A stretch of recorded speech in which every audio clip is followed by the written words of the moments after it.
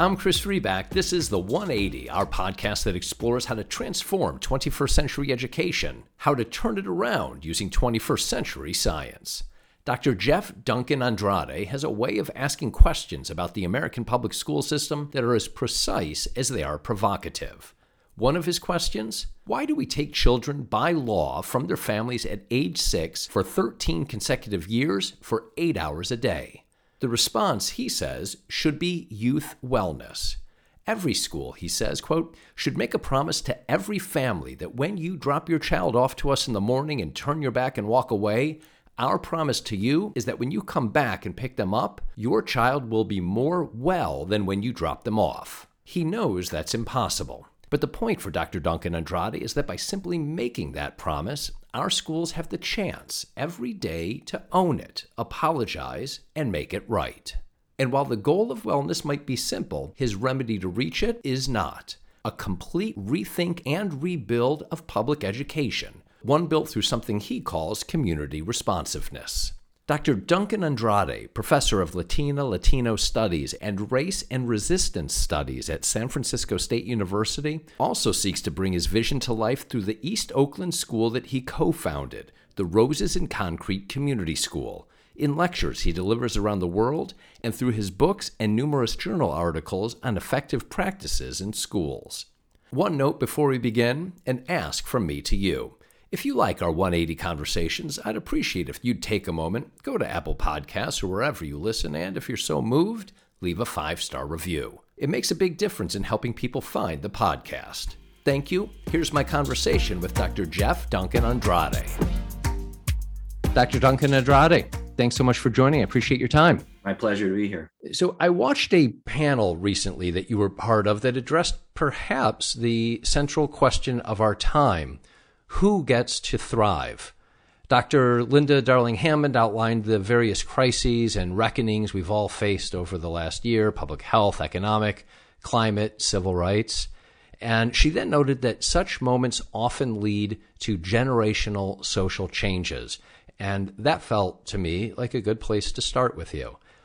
Are we in a moment now that can transform the education system we have? Do we have the opportunity to rethink the project? And where do you see the greatest barriers to the kind of change students and communities need? Well, I guess I would start by saying that we always have that opportunity to rethink what we are doing, particularly as it relates to how we're treating and taking care of children. This moment is as good as any, maybe better, right, than other times, because I think there's a level of increasing awareness that what we have been doing is not working.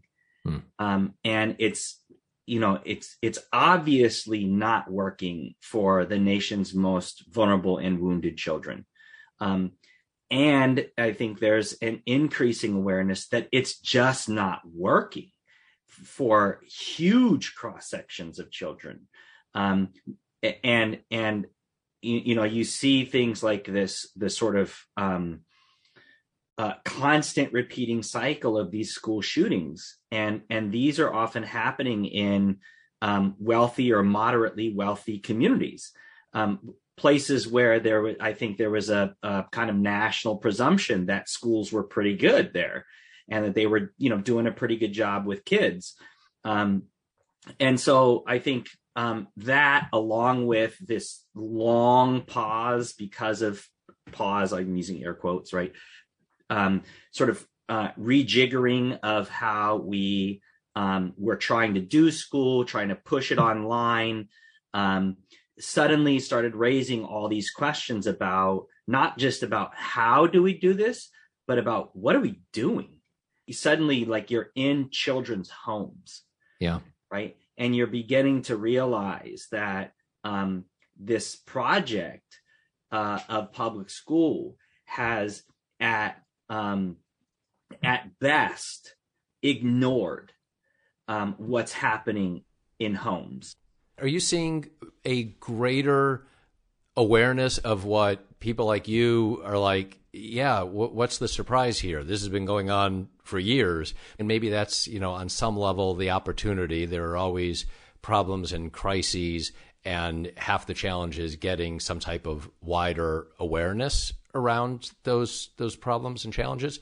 If I'm being frank, which I always am, I see a very similar cycle that I've seen throughout my nearly 30-year career in this work. And what I'm seeing is an increased amount of rhetoric. So people are talking about it more. But on the ground, in reality, I mean, I'm working with schools and school districts all over the nation. I'm really troubled by the crisis of courage that I see in educational leadership. That if you were going to fundamentally rethink the project of public schools, as an educational leader, this would be the moment, right? Because this is the moment where people wouldn't look too sideways at that, because they're sort of open to all kinds of change that has to happen. The moment we've been waiting for.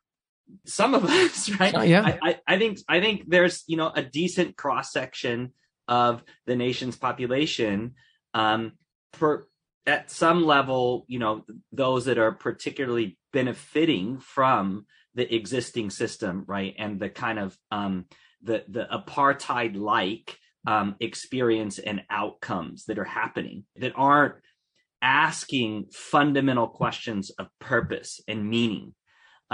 Why are we doing this, right? Why do we take children by law from their families at age 6 for 13 consecutive years for 8 hours a day, right? Why are we doing that, right? And I think there's a decent cross section of people, particularly those in power, that are not inclined to really want to explore that question in a meaningful way, because schools from their sort of social, political, economic worldview are working, right, more or less.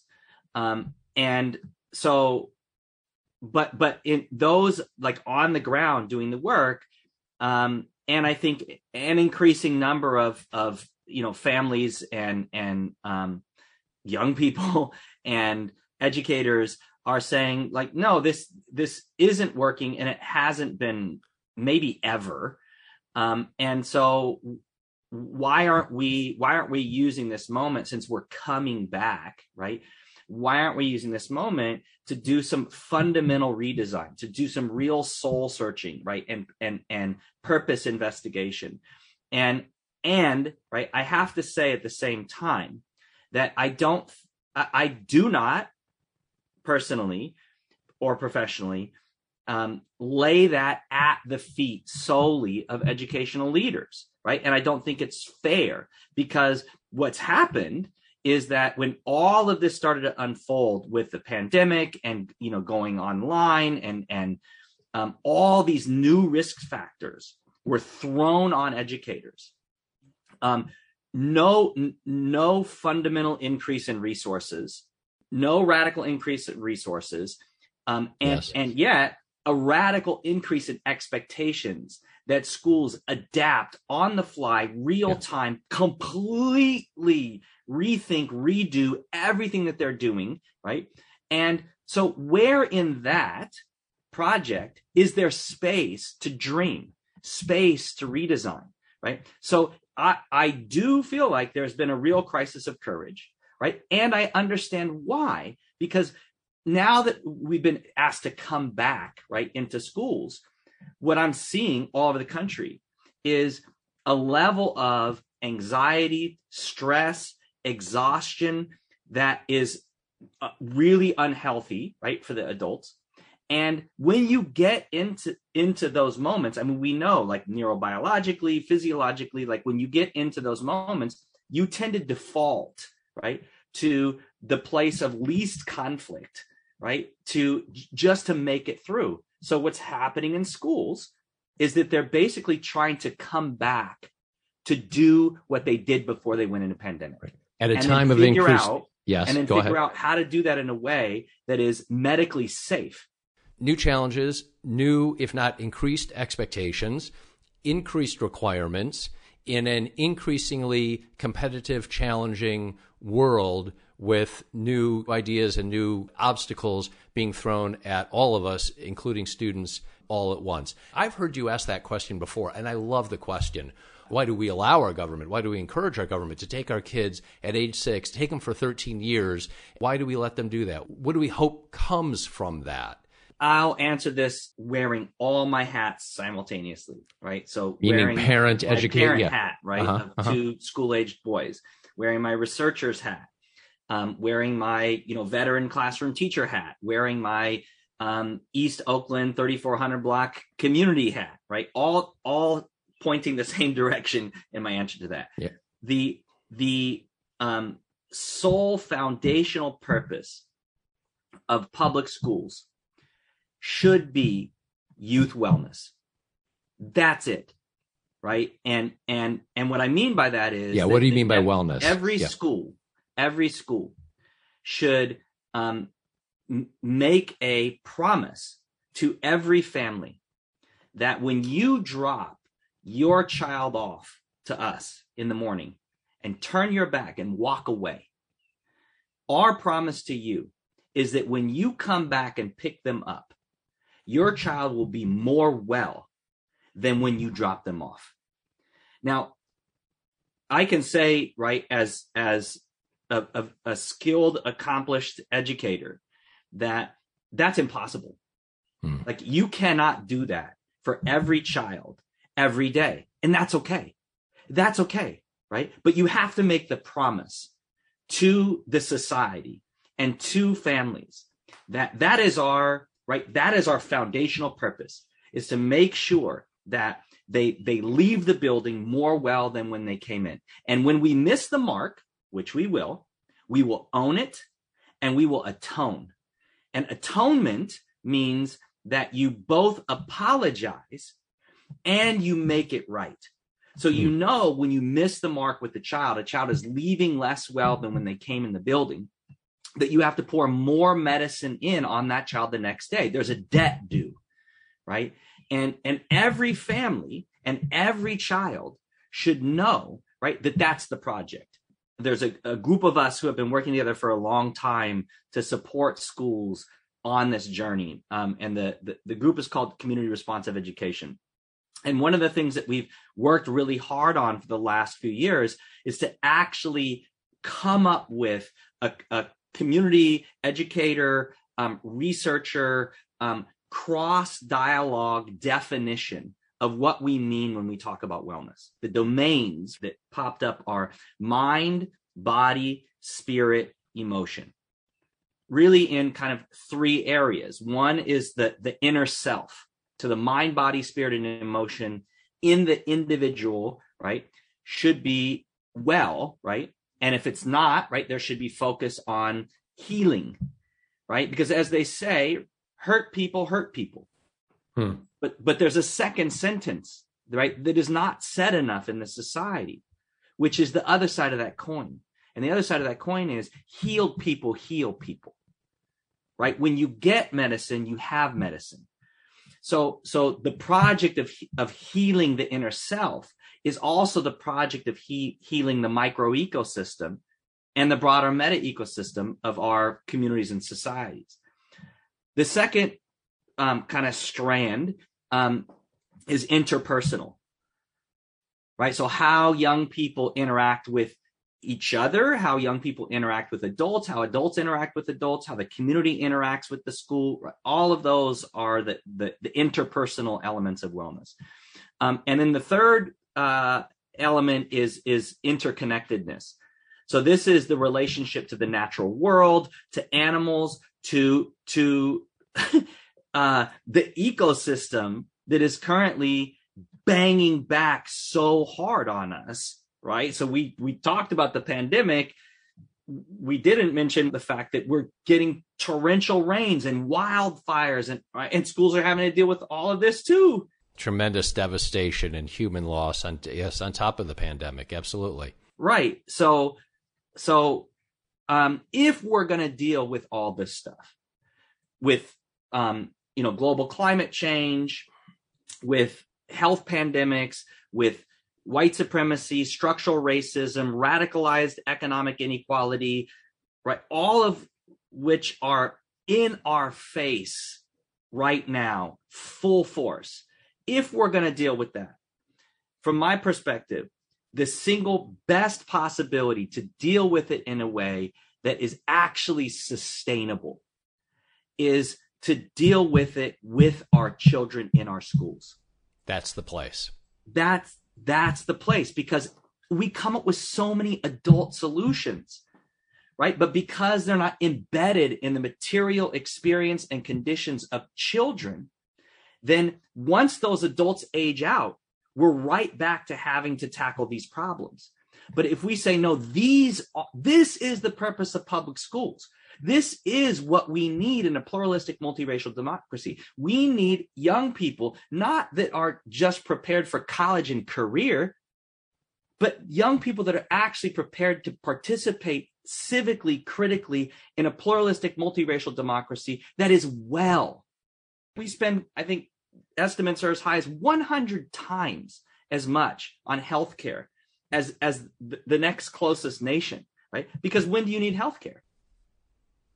When you're sick. Well, that's when we give it, is when we're sick. There's the whole discussion around healthcare and how much is given once we're sick as opposed to giving the medicine before we're sick. Right. It's reactive, right? It's not about wellness. Yeah. Right. And so, and all of those elements of wellness have to be curated and developed, right, foundationally in human development, which means that you've got to do that with young people, right? So just imagine a society where every young person for 8 hours a day for 13 consecutive years walks into an institution whose fundamental promise and premise is their wellness.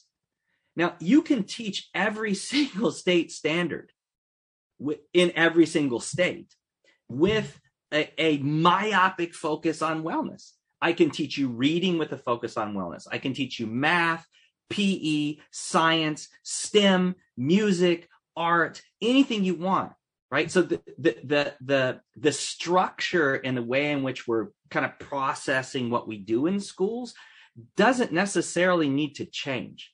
What needs to change is the why. Why are we having children read? Why are we having children learn times tables, right? And if the purpose there is to say, so that you are well, right, in your mind, in your body, in your spirit, in your emotion, then to me, right, that's a project that guarantees thriving communities and a thriving society. And anything short of that guarantees exactly what we have. So if we're good with what we have, cool, carry on. Nothing for you to do then. You've got new work to look for. Exactly.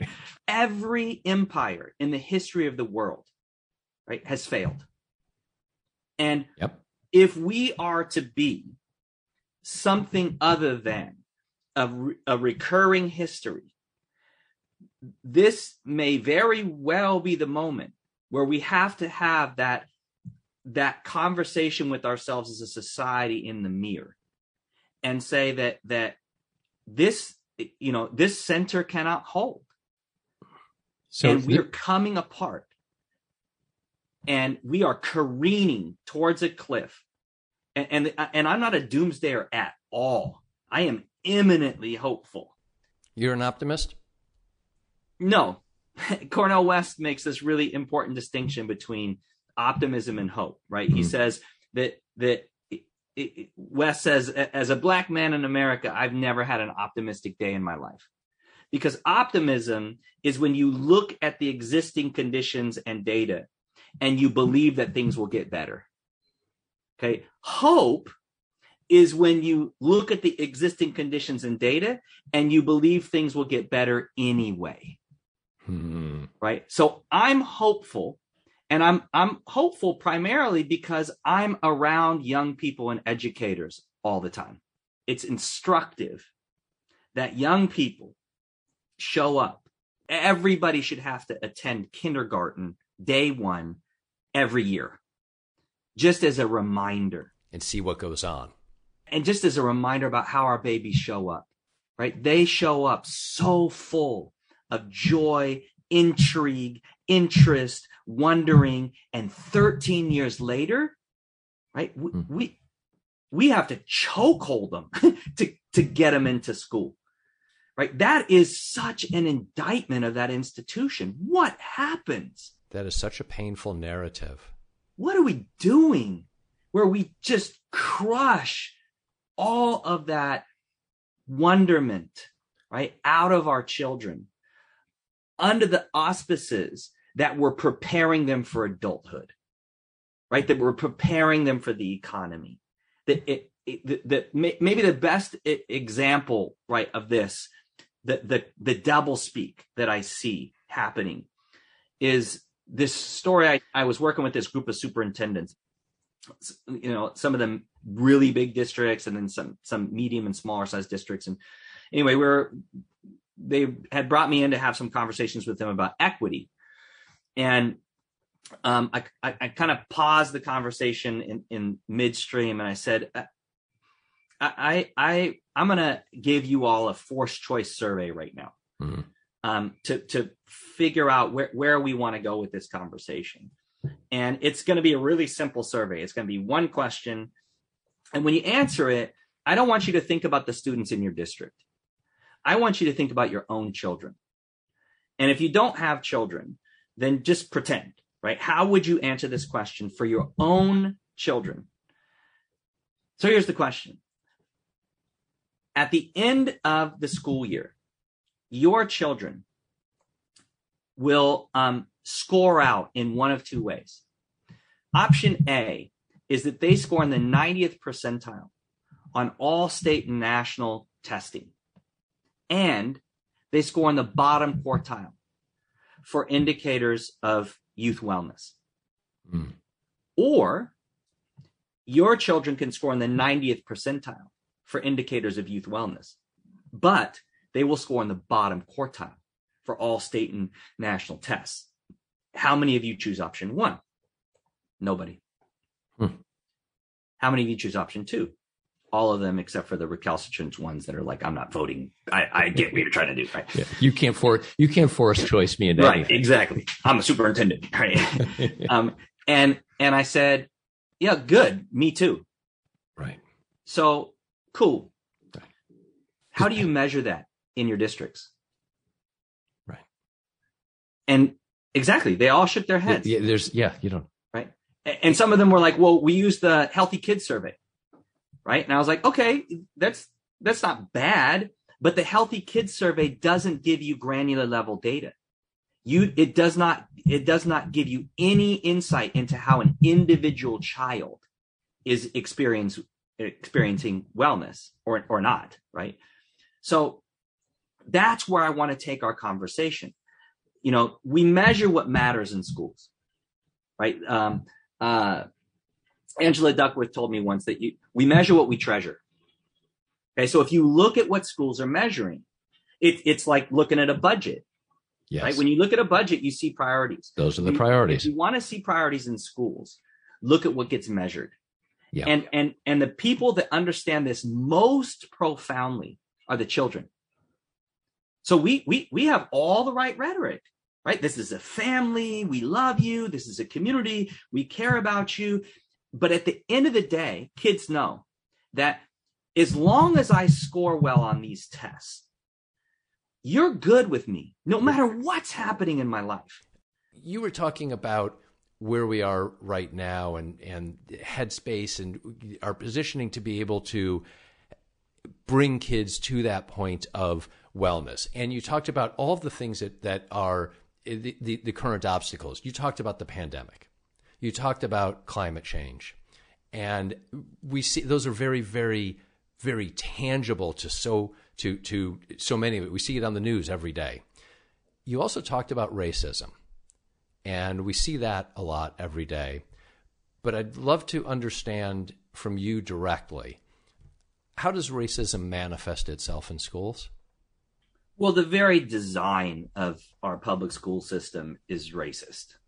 And anybody who knows the history of public schools knows that it's not de facto, it's by design.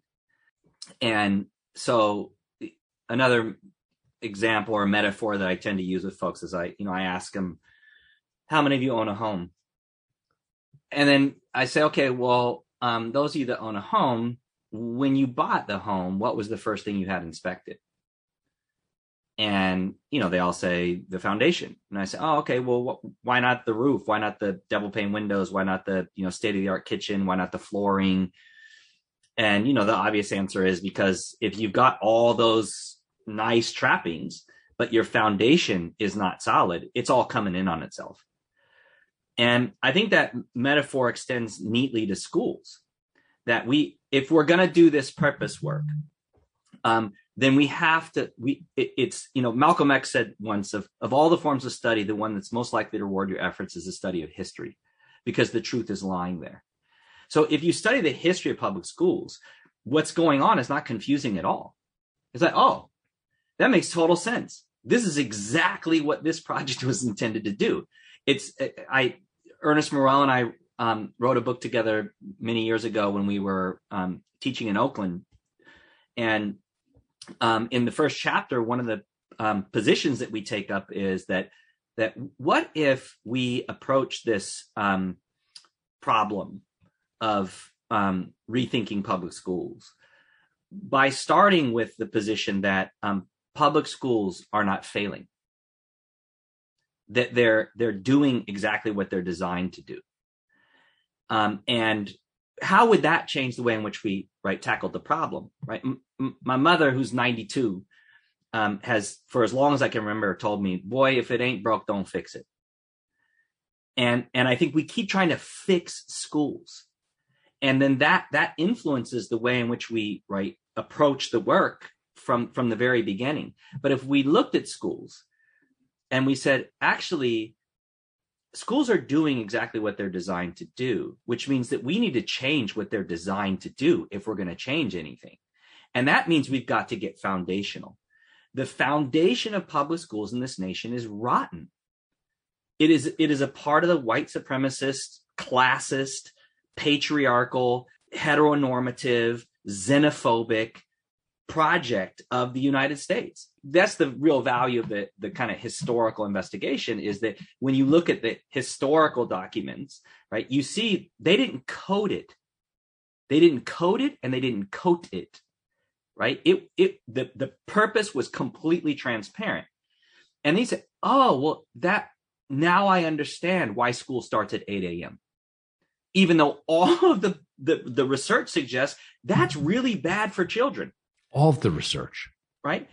So, but then you understand why, right? Oh, this was the project of business, right? This was a project of industrial growth, right? The schools were designed to prepare workers, to sort them out, right? Not if you were going to be a worker, right? But what kind of worker were you going to be? And if you weren't going to function well in a factory environment, we had 13 years of data on you to show that you weren't, and we coded you and coated you, right, with the preparation for other kinds of labor or the penal system, right? And so this all sounds very nefarious, and it is, it is, and I think this country has so much trouble with telling the damn truth. There is no reasonable argument or evidence that schools are a public good as they're currently designed, right? There's no evidence to suggest that the history of public schools was about creating a pluralistic multiracial democracy. Zero. In fact, what all the evidence clearly indicates is that everything about the way we've designed schools, the school day, right? The splitting up of children by age, right? The under-resourcing, the de-skilling of teachers, right? The measuring all the lagging indicators and ignoring all the leading indicators, all of that, right, is a matter of fact as a component of a historical trajectory. It is what is in the foundation.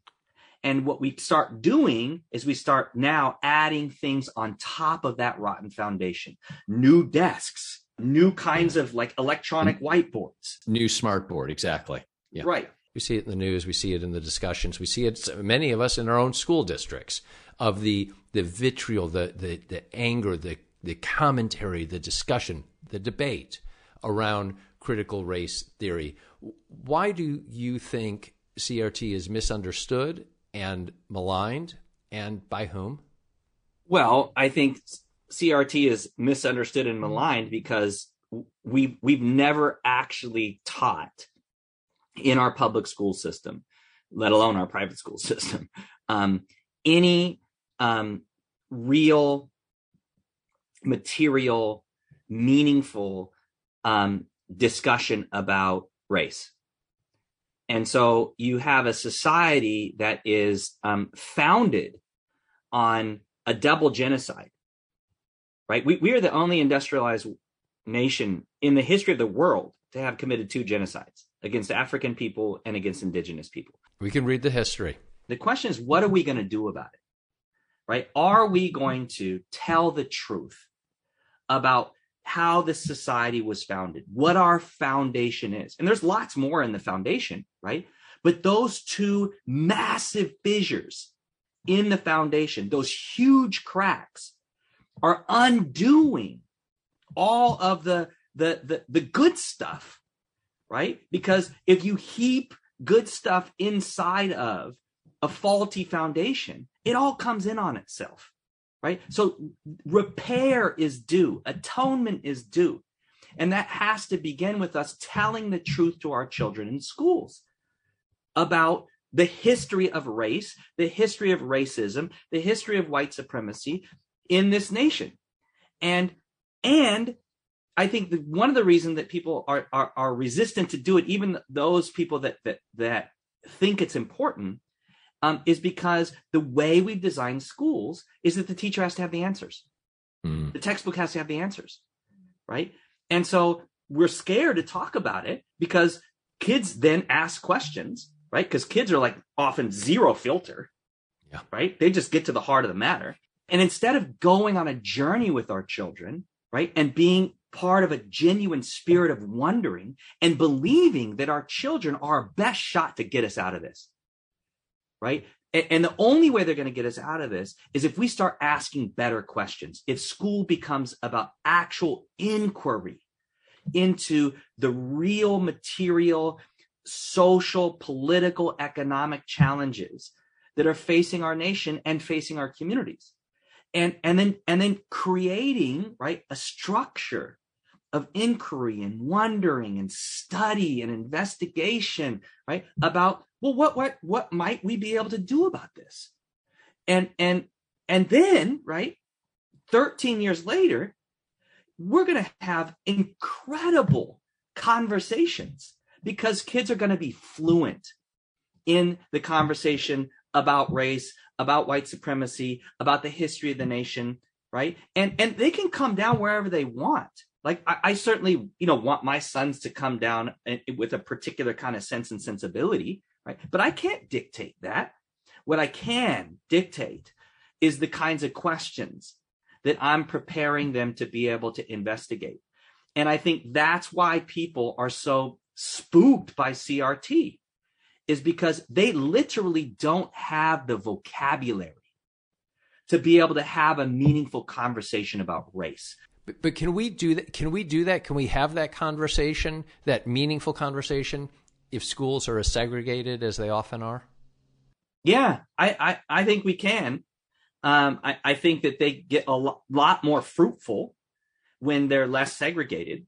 But I also feel like there's a space where it's important that white folks, right, are talking about this amongst white folks, and that people of color, right, are talking amongst it about it amongst people of color. And I think if you really are fluent, right, and that's a total binary, right? It's obviously much more complicated than that. But if what happens, okay, when you become fluent in something, is that you start seeking out other fluencies that expand your fluency. So I think we're much more likely, right, to have healthy, right, racially complex communities and discussions if you start where you are. Do you need to be fluent, or do you need to have at least some familiarity with the vocabulary? I mean, it's an arc of development, right? That yes, you need to be fluent, right? But I mean, would we say like, no, you don't need to be fluent in any language? No, like you need to be fluent, but you have to start somewhere. Okay. And I think that's the place where people get spooked, right? Because it's not safe to start because we've set that condition in schools, right? We have normed the silence around suffering in schools. I don't care who your parents are, right? You are socialized in school to understand that you compartmentalize discussions of suffering. And until we bust those boundaries, right, and say that no, like that is what it means to be learned, right? That is another, Cornel Westian, right, framework that I think is apropos here, is he distinguishes between intelligence and intellect, right? And what we do in schools is intelligence, which he calls a manipulative factor, right? We manipulate what we decide is evidence of intelligence. But intellect, he says, is the evaluation of the evaluation, an examination of all the hidden supposed, right, truths, the tacit assumptions, right? Everything is up for discussion. That's what it means to develop intellectuals. We don't have a society of intellectuals because we have not invested in intellectualism in schools, right? Schools are about social reproduction. They're not about change. They're not about growth. Young people are down for that. They are so down for that. Right? Yes. It's the grown folks that freak out because I think they think that there's like the affective filter goes up. It's like if you can't dance and suddenly like you're put in a position where you have to dance, you really can't dance. And it's neurological, right? Like you literally have a biochemical reaction, right? To, I know I can't dance. Yeah. Right. So I think that where I want us to get is to say, wherever you are on this development, this arc of development, this so-called fluency is cool. You're good. You're good. Anybody who teaches you to hate yourself is the devil. Right? You can't, right, be in a position where I'm not good enough and then be a learner. Right? We've got to be okay with where we are. And you can't stay there. Wherever you are is cool. You just can't stay there. And that is differentiated instruction. That is the gold standard of good teaching, right? Is that you baseline, right? You baseline. You don't expect everybody to be at the same place at the same time. It's absurd, right? And it's ignorant. It denies everything we know about human development. So just be cool with it. Like we are where we are and we're not good at it. And that's okay, but we can't stay there. And that's the issue that I have with all of this blowback around CRT. Is that you're not even trying to grow. You're not even trying to address the legacy of racism and white supremacy. You're not even trying. And the crazy thing is that people of color are still willing to stay in it. They're still willing to show up and have the conversations and carry this absurd burden, right? Over and over and over and over again, right? What a beautiful humanity, right, that exists in people of color in racist societies, right? What a beautiful humanity that exists in women in patriarchal societies, right? And how do we honor that and respect that? Well, you honor and respect that by being committed to grow and being committed to telling the truth and being okay with the fact that you don't have to have all the answers. And in fact, you can't, because you're so nascent in this learning.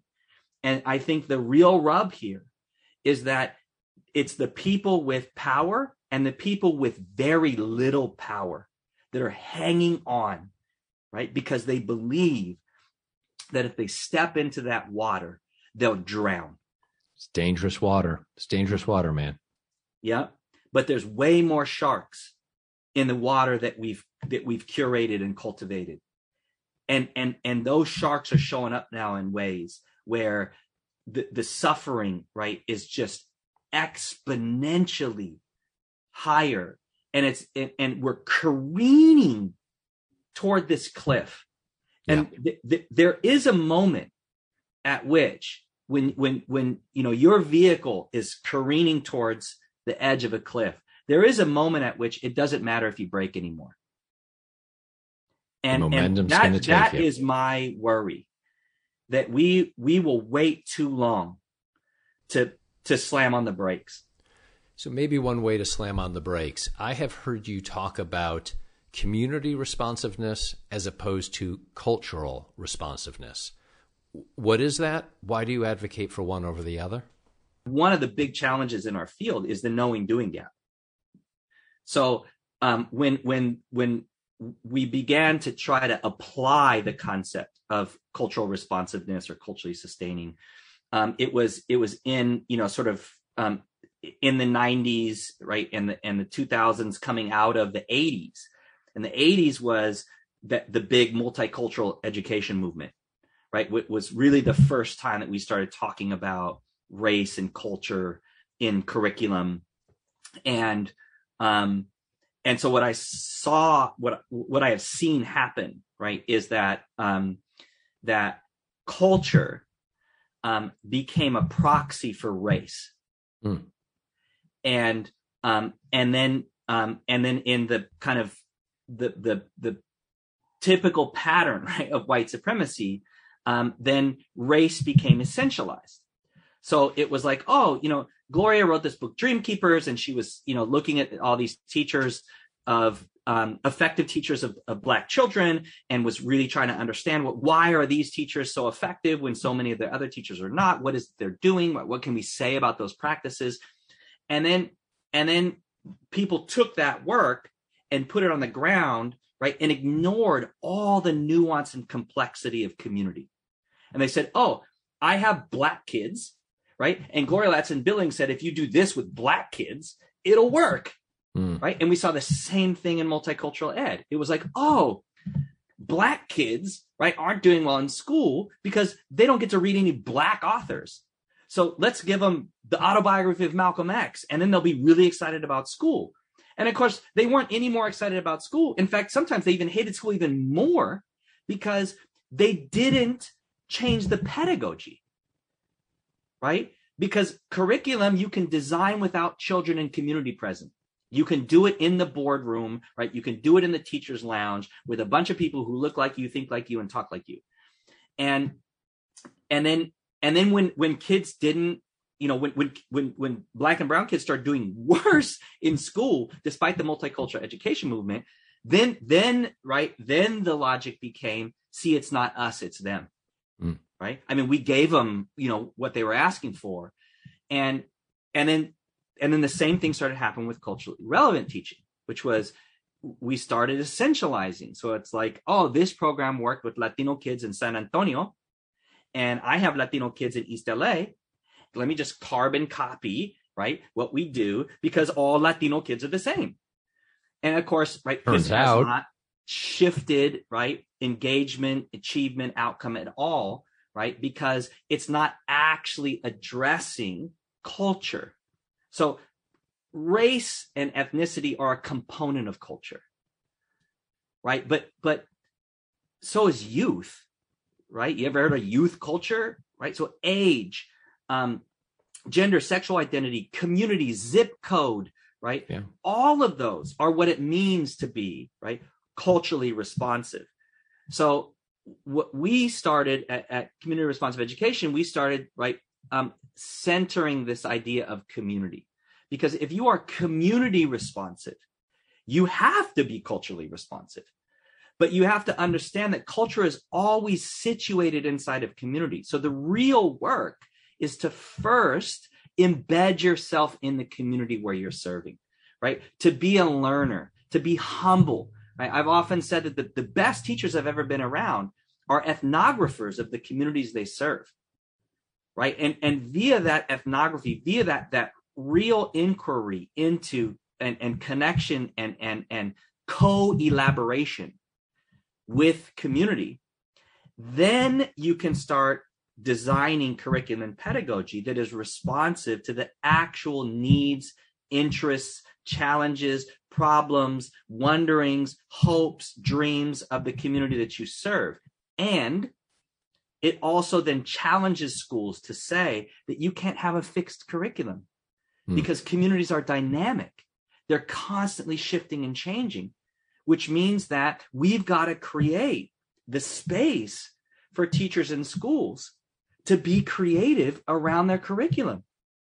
And we've got to loose ourselves from these corporate textbook, right, factories that again, like there's zero evidence that those are actually engaging and meaningful for children, and that they ever could be, because they're not actually situated in the material conditions of an individual child or a school community's real life. So it's possible. I know it's possible, A, because I've done it, B, because I work with teachers all over the country that do it all the time. But the problem is it's all on sweat equity and on their back. Yes. And this is why we're losing so many of those teachers, because we are a field that has totally failed to invest in ingenuity, in creativity, and in innovation. Let me ask you about that investment, about creativity, innovation. This will tie as well to community and a community that you are near. You mentioned the word design just a moment ago. Research and design, R&D.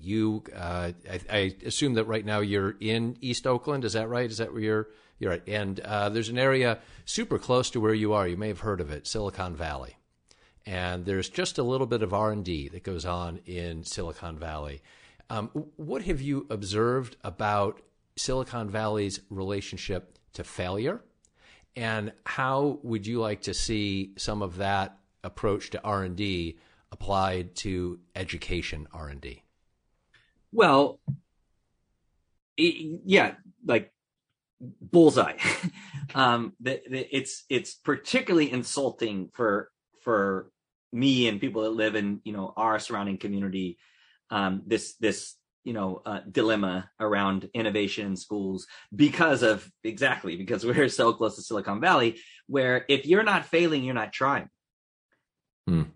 Like one of their biggest budget lines around in all these companies is R&D, and the reason for that is because they know that the greatest innovations, right, the greatest product development, the greatest response to their clients is in their ability to keep testing new things and having it blow up on them.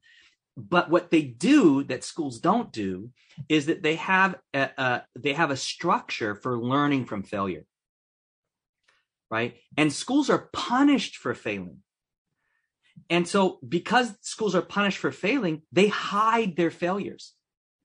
They try to cover them up, right? And so there's zero learning from the failures. It's push the failure out.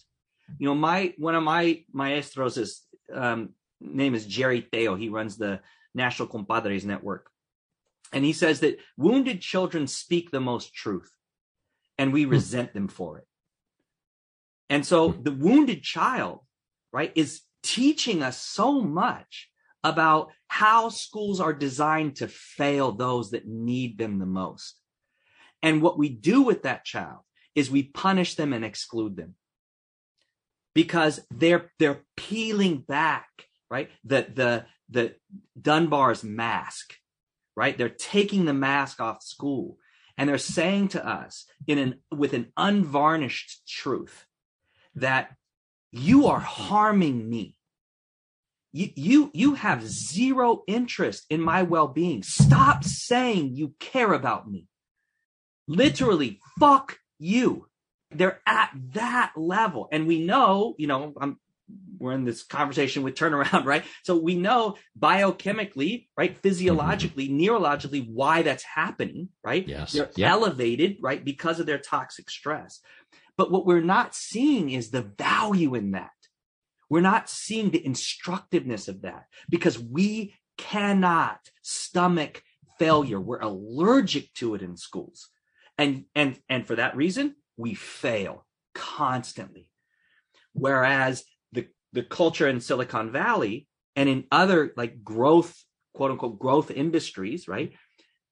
It's not that they like want to fail. I mean, they do want to fail, right? But I think the key learning here is that they create a structure around failure, right? So that it's not failure. Failure is learning, right? They're synonymous.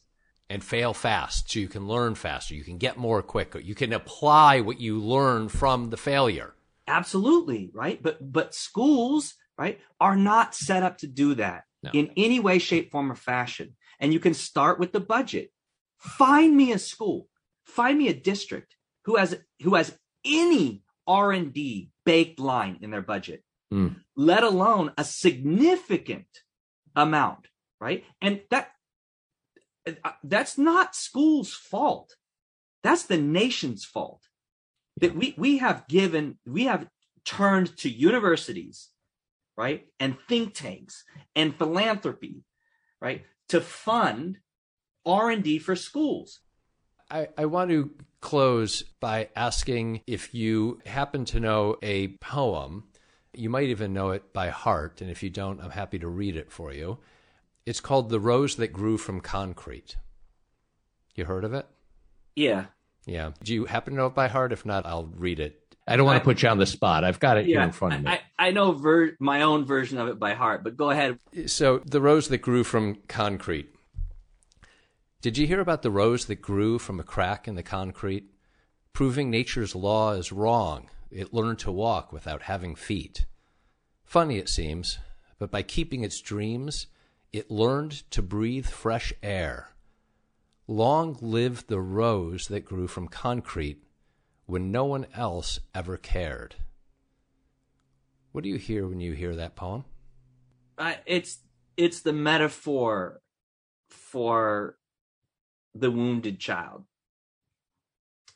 And the concrete is, all of the layers of toxic stress that young people are exposed to as a result of the radicalized inequities in our society. That the kind of suffering that we see in so many young people is not natural. It's not natural to the human condition. It's unnatural. And that's why their bodies they get out of their stasis. They get out of who they really are. That's what happens when you get wounded. And when it's unrelenting, right? That's the concrete. And when you think about concrete, it is perhaps the worst possible environment in which something can attempt to grow, right? It's devoid of light. It's devoid of key nutrients. It's devoid of water. And on top of all that, it's toxic, right? The chemicals in the concrete toxify the soil. And yet you can walk outside your house right now and find life, right? Finding its way through. And that's what is happening for so many of our vulnerable youth, is that they're not just being asked to show up to school and pay attention, right? And be a good student and focus and do their homework, right? They're being asked to do that, right? While having to fight through concrete just to get basic, right? Human needs, food, water, shelter, clothing, right? The base of Maslow's so-called hierarchy of needs, right, is under threat for them every day. And we're asking them to do higher order stuff, right? And then adding to the concrete when they don't, right? right? So we're layering on new concrete. But what I appreciate about Tupac's metaphor is, and the reason why I think young people are so drawn to that, right, concept of the rose that grew from concrete, is because what he says, and when he in other versions of it, right, he says that that I see your damaged petals, but I also see your tenacity and your will to reach the sun. And that's an adult choice, right? When children show up, right, the wounded ones, the vulnerable ones, we make a choice as grownups about what we see, because they do have damaged petals, because they're growing in concrete, right? So if we focus on their damaged petals, then that becomes, right, how we move and think about them and with them and against them, right? But if we focus on their tenacity and their will to reach the sun, when you think about what it actually takes to walk a war zone just to get to school, when you think about what it takes to show up food deprived, clothing deprived, right, safety deprived, right? And I don't just mean physical safety. I mean all the forms of safety. When you find the tenacity and the will to show up to school in a society that teaches you to hate yourself for the color of your skin and the texture of your hair, the language that your parents speak, the neighborhood that you come from, and you still show up, how do we not have institutions that see that as the most important ingredient for intellectual development? Why are we talking about grit? The only people who talk about grit are the people who never had to have grit. The kind of grit it takes to grow up in a nation state that from its inception has treated you as less than human, whose peace officers are constantly executing your people on the streets, who lynched you, who deprived you of basic human decency, to not understand that I don't need you to talk to me about grit. I need you to have grit. I need you to have grit that matches the grit of Black and Indigenous people in this nation, right? That's what I need. Jeff Duncan-Andrade, right, as a teacher, as a father, as a community member, I need to have the grit that mirrors the kind of grit I see in Black and Indigenous children. And that's why I've said that's the focus for schools. That's the only conversation I want to hear in schools, is how is this school going to guarantee that Black and Indigenous children have a platinum level experience, whatever that means. Because if Black and Indigenous children show up every day in schools and are well, every kid there is going to be well.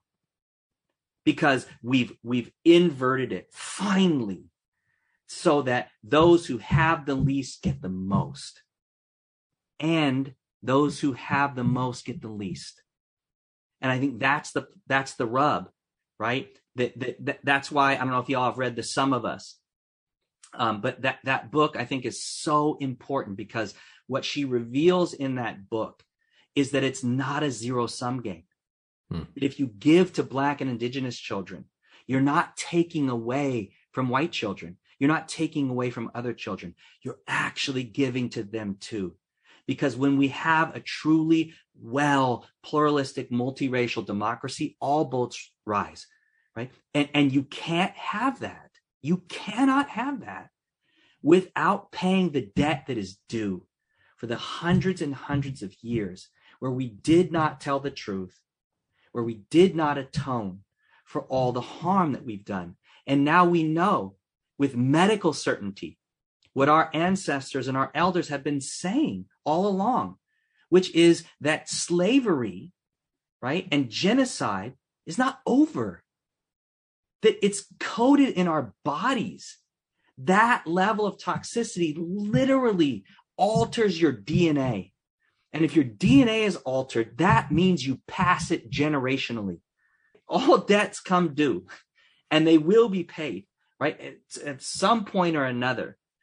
And my hope, my dream, my sincere wish, and my belief is that if we can wrap our heads and our arms and our hearts around that and rethink, redesign, repurpose schools with that intention, saying, what would it mean for us every single day to make sure that our Black and our Indigenous children are well seen, loved, cared for, then we'll be all right. We'll be better than all right. We'll be thriving in ways that we never imagined was possible. And I don't look very much further than my own children and, the children that they're in school with every day, to garner the grit, right? And the courage and the hope to keep trying. I certainly do not have it all figured out. But when I start wondering about what my purpose is, I start looking for cracks in the concrete. And I start thinking about, how do I drill myself down into that crack, right? Hold it open a little wider so that more water, more light can get down there. Because I don't think that I'm going to be the one that unlocks it.